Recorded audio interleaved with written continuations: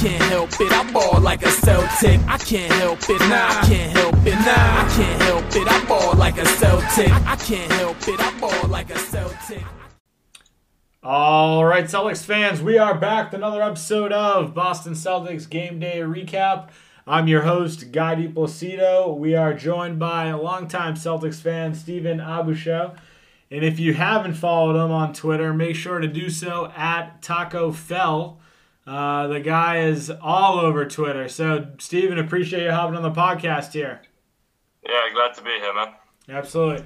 All right, so wanted to switch things up on today's podcast because let's be honest, the Celtics fall to the Hawks, and this was a game where I thought they were going to turn things around.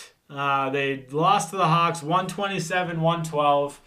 That score is not overly indicative of how the game went. We definitely played worse than a 15-point loss tonight, but I want to hear your thoughts. Give me kind of high level what you're thinking so far, and then we'll dive into the game in a little bit here. Yeah, I think it's not a good start for the Celtics at the moment. One good highlight I think I have from tonight is Naismith. He's looking good this season. I know he had a rough start, but 3 for 4 from 3 is kind of why we got him and what we wanted from him, to be honest.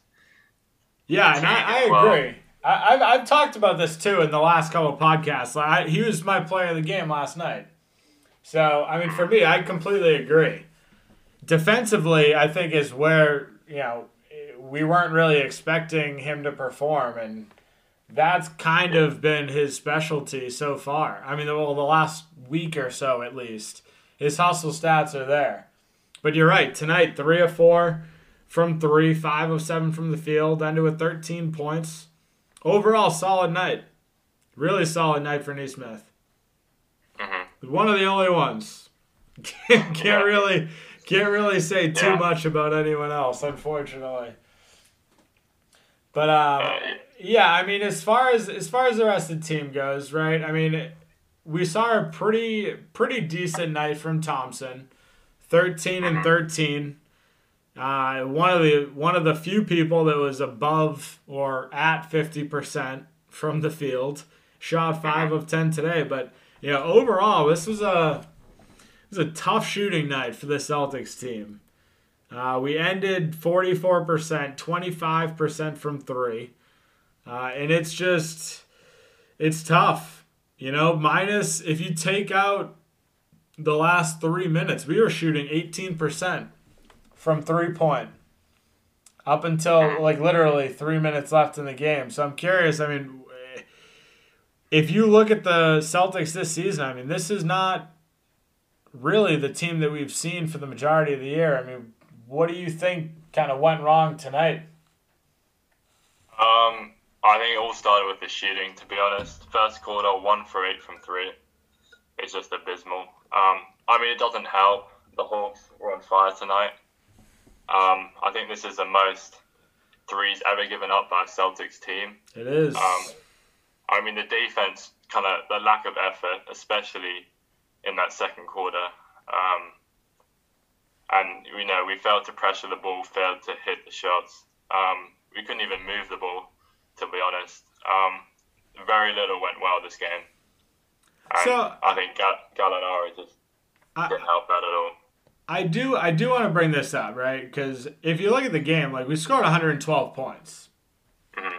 So for me, I mean, you're right. A lot of this game did not go right. The Celtics played horrible tonight, and I'm not going to sugarcoat that at all. In the last 3 minutes of the game, the Celtics did put up a decent amount of points, but scoring 112 points in an NBA game is not bad. Yeah. But giving up 127 points is a completely different story.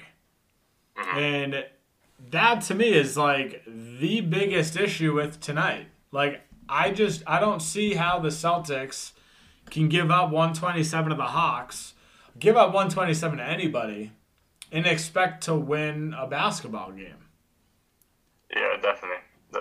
So it's a tough game to watch. I talked about it earlier. Like, we're coming off of a game where we blew a 24-point lead to the Pelicans. And, I got real excited against the Mavs, thinking that was going to be, a clear-cut win for us. The Mavs were coming in on a back-to-back, no Porzingis, and the Celtics had rest and a full roster pretty much, minus Smart.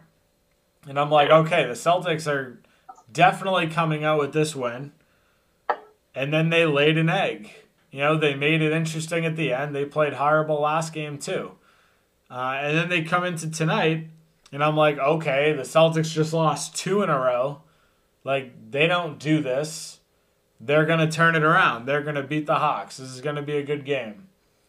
And then they come out and just lay an even bigger egg. This was probably the worst game that we've seen all year out of this Celtics team. Definitely. And, if you put it together, I saw this stat earlier that they put up on the screen. But, like, the Celtics, when they move the ball versus when they don't move the ball, it's a completely different team. Right? So, Celtics record based on assists. When they have 25-plus assists, the team is 8-1. When they have 20 to 24 assists, we're 5-8. So, big drop-off. 19 or less assists, 2-7. Yeah. So tonight we ended with 20. And again, if you take away the last 3 minutes of garbage time, it's a lot less than that. But, like, what do you attribute this to? Like, why are the Celtics just not passing the ball? Because we've got a halfway decent cast of people that can score the ball, but we're not utilizing it. Yeah, I think the lack of a true playmaker, especially, without Kemba tonight as well, no one really to pass the ball, but also I think Jalen and Tatum especially, I don't know what it is. Jalen said, he said no comment on the ball movement questions in press conferences and stuff recently. A couple times. It appears he just, they kind of go for these difficult, like, they force these shots, which they're never going to make, rather than just, like, passing out to an open Nesmith or open. I don't think they trust the second unit, to be honest. I think they would rather force a three or force a fadeaway like Tatum does than pass to the supporting cast, which is part of the reason that the assist is so low when it could be so much better.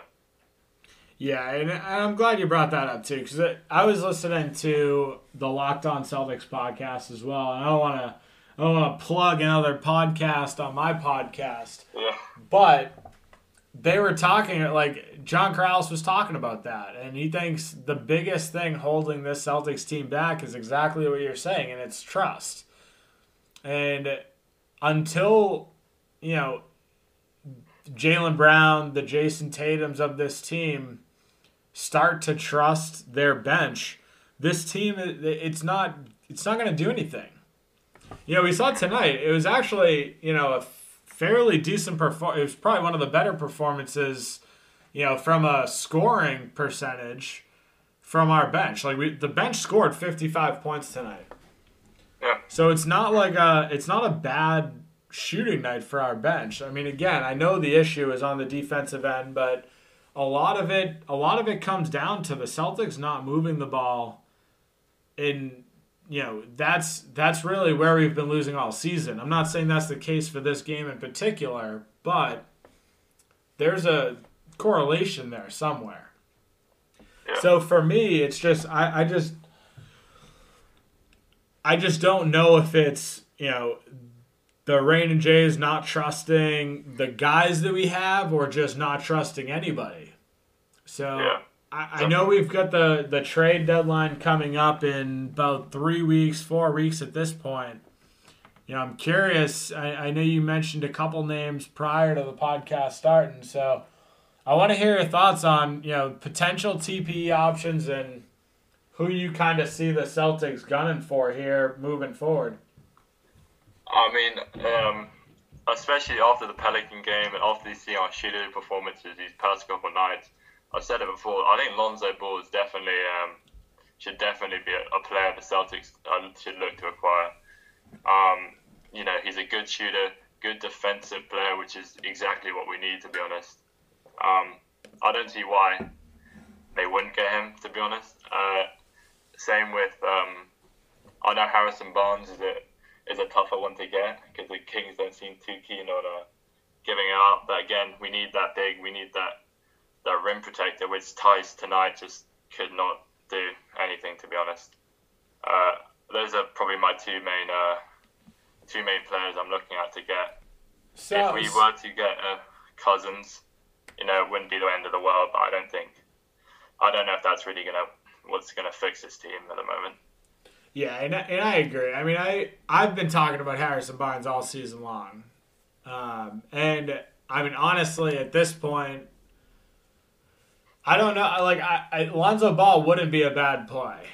I have not been a huge Lonzo Ball fan. I don't know that the Pelicans would make a move on them. They seem that they could be one of the sellers at the deadline just because their record's not there. But the only way that it really makes sense for the Pelicans to make a move is if they're getting rid of a lot of, trade capital, and then kind of opening up some cap space. Because right now, their timeline to win is probably 6 years down the road with Zion, right? He's just not going to win now. It's the way this Pelicans team is. So the only way that really it makes sense for the Pelicans to make a move is to try and free up draft capital and add stock that kind of fits their timeline. So I don't really know that Lonzo fits into that mix because he is a young guy, and at that point, who are the Celtics getting rid of? Right? Who would we be trading to get Lonzo that the Pelicans would realistically look at? And I'll ask you this because I saw this on Facebook earlier too. But I've seen trade rumors, or I don't know, maybe it's just idiot fans that are putting in stuff on the NBA trade machine.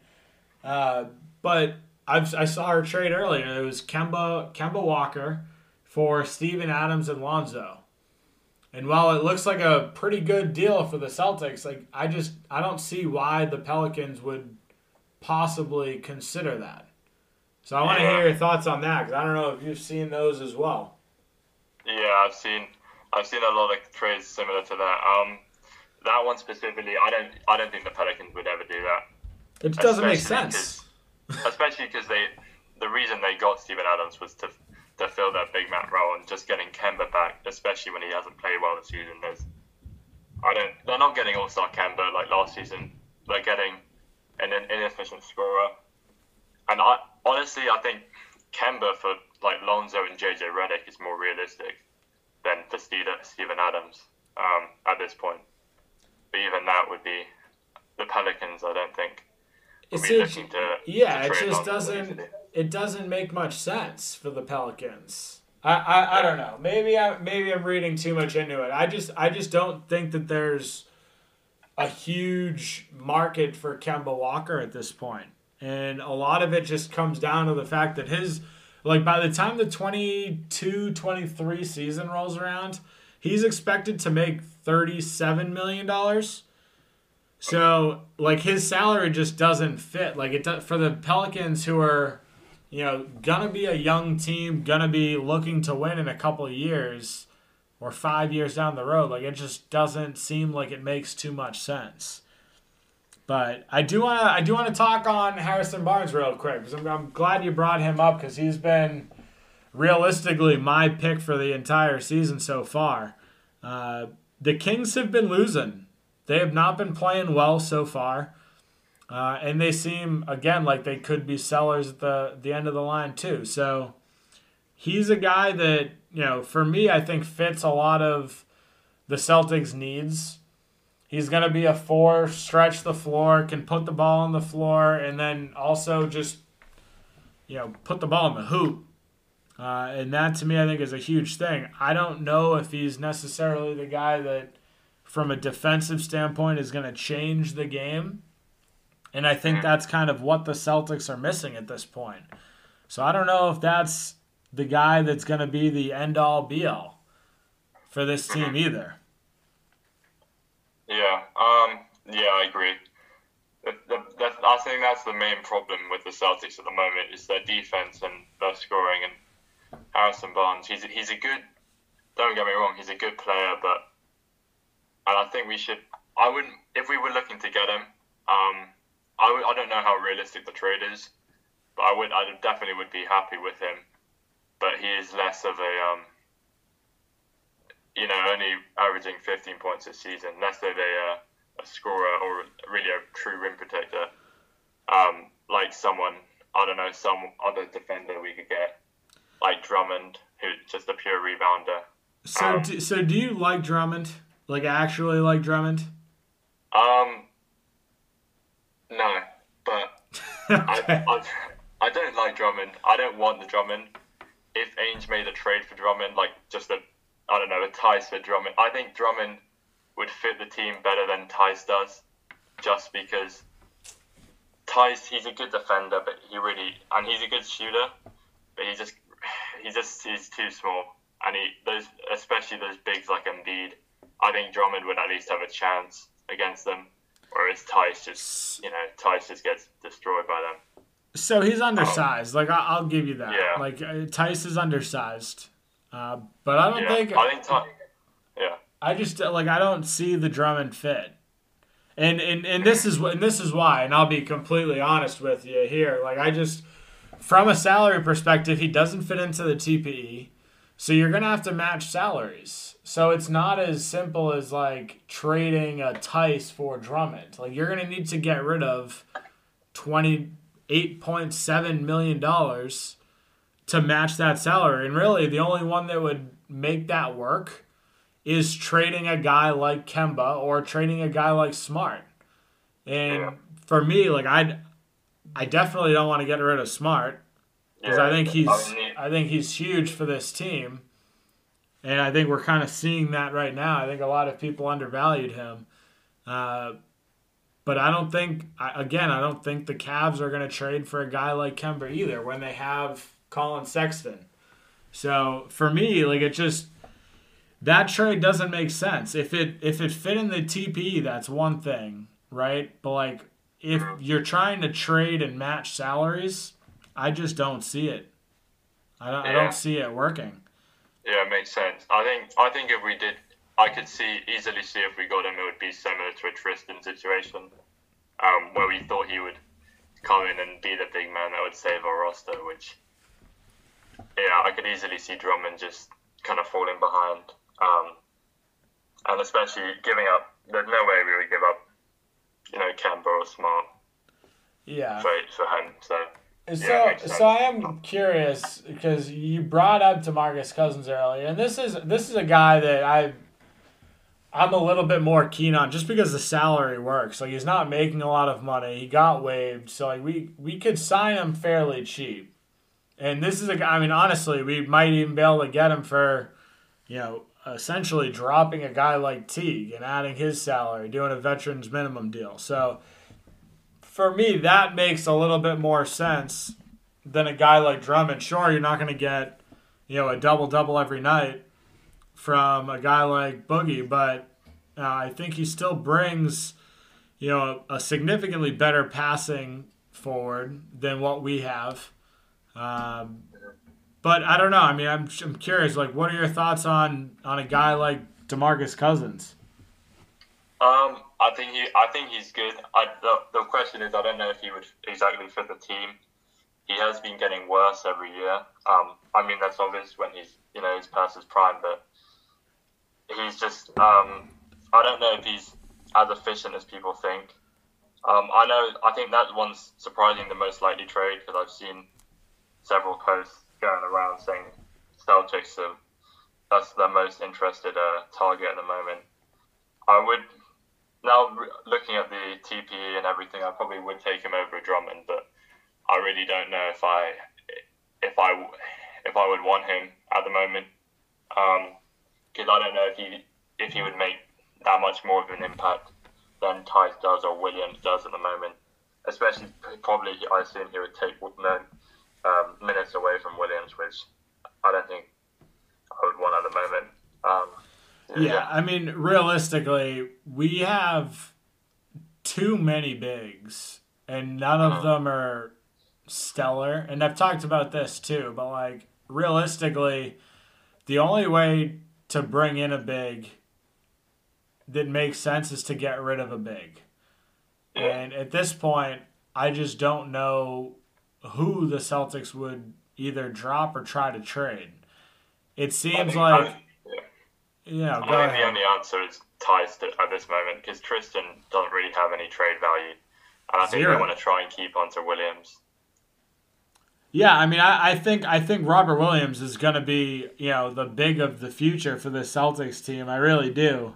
And you're right. I mean, Tristan Thompson's trade value is almost nothing. I mean, he's certainly gotten better. Like, he's playing better as of late. Like, tonight, you could make an argument that he was the best player on the court.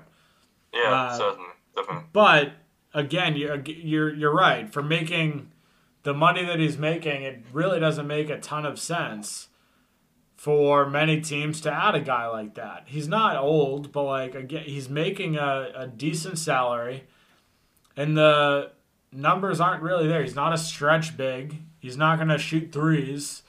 So in the modern day NBA, and this is my gripe with Andre Drummond.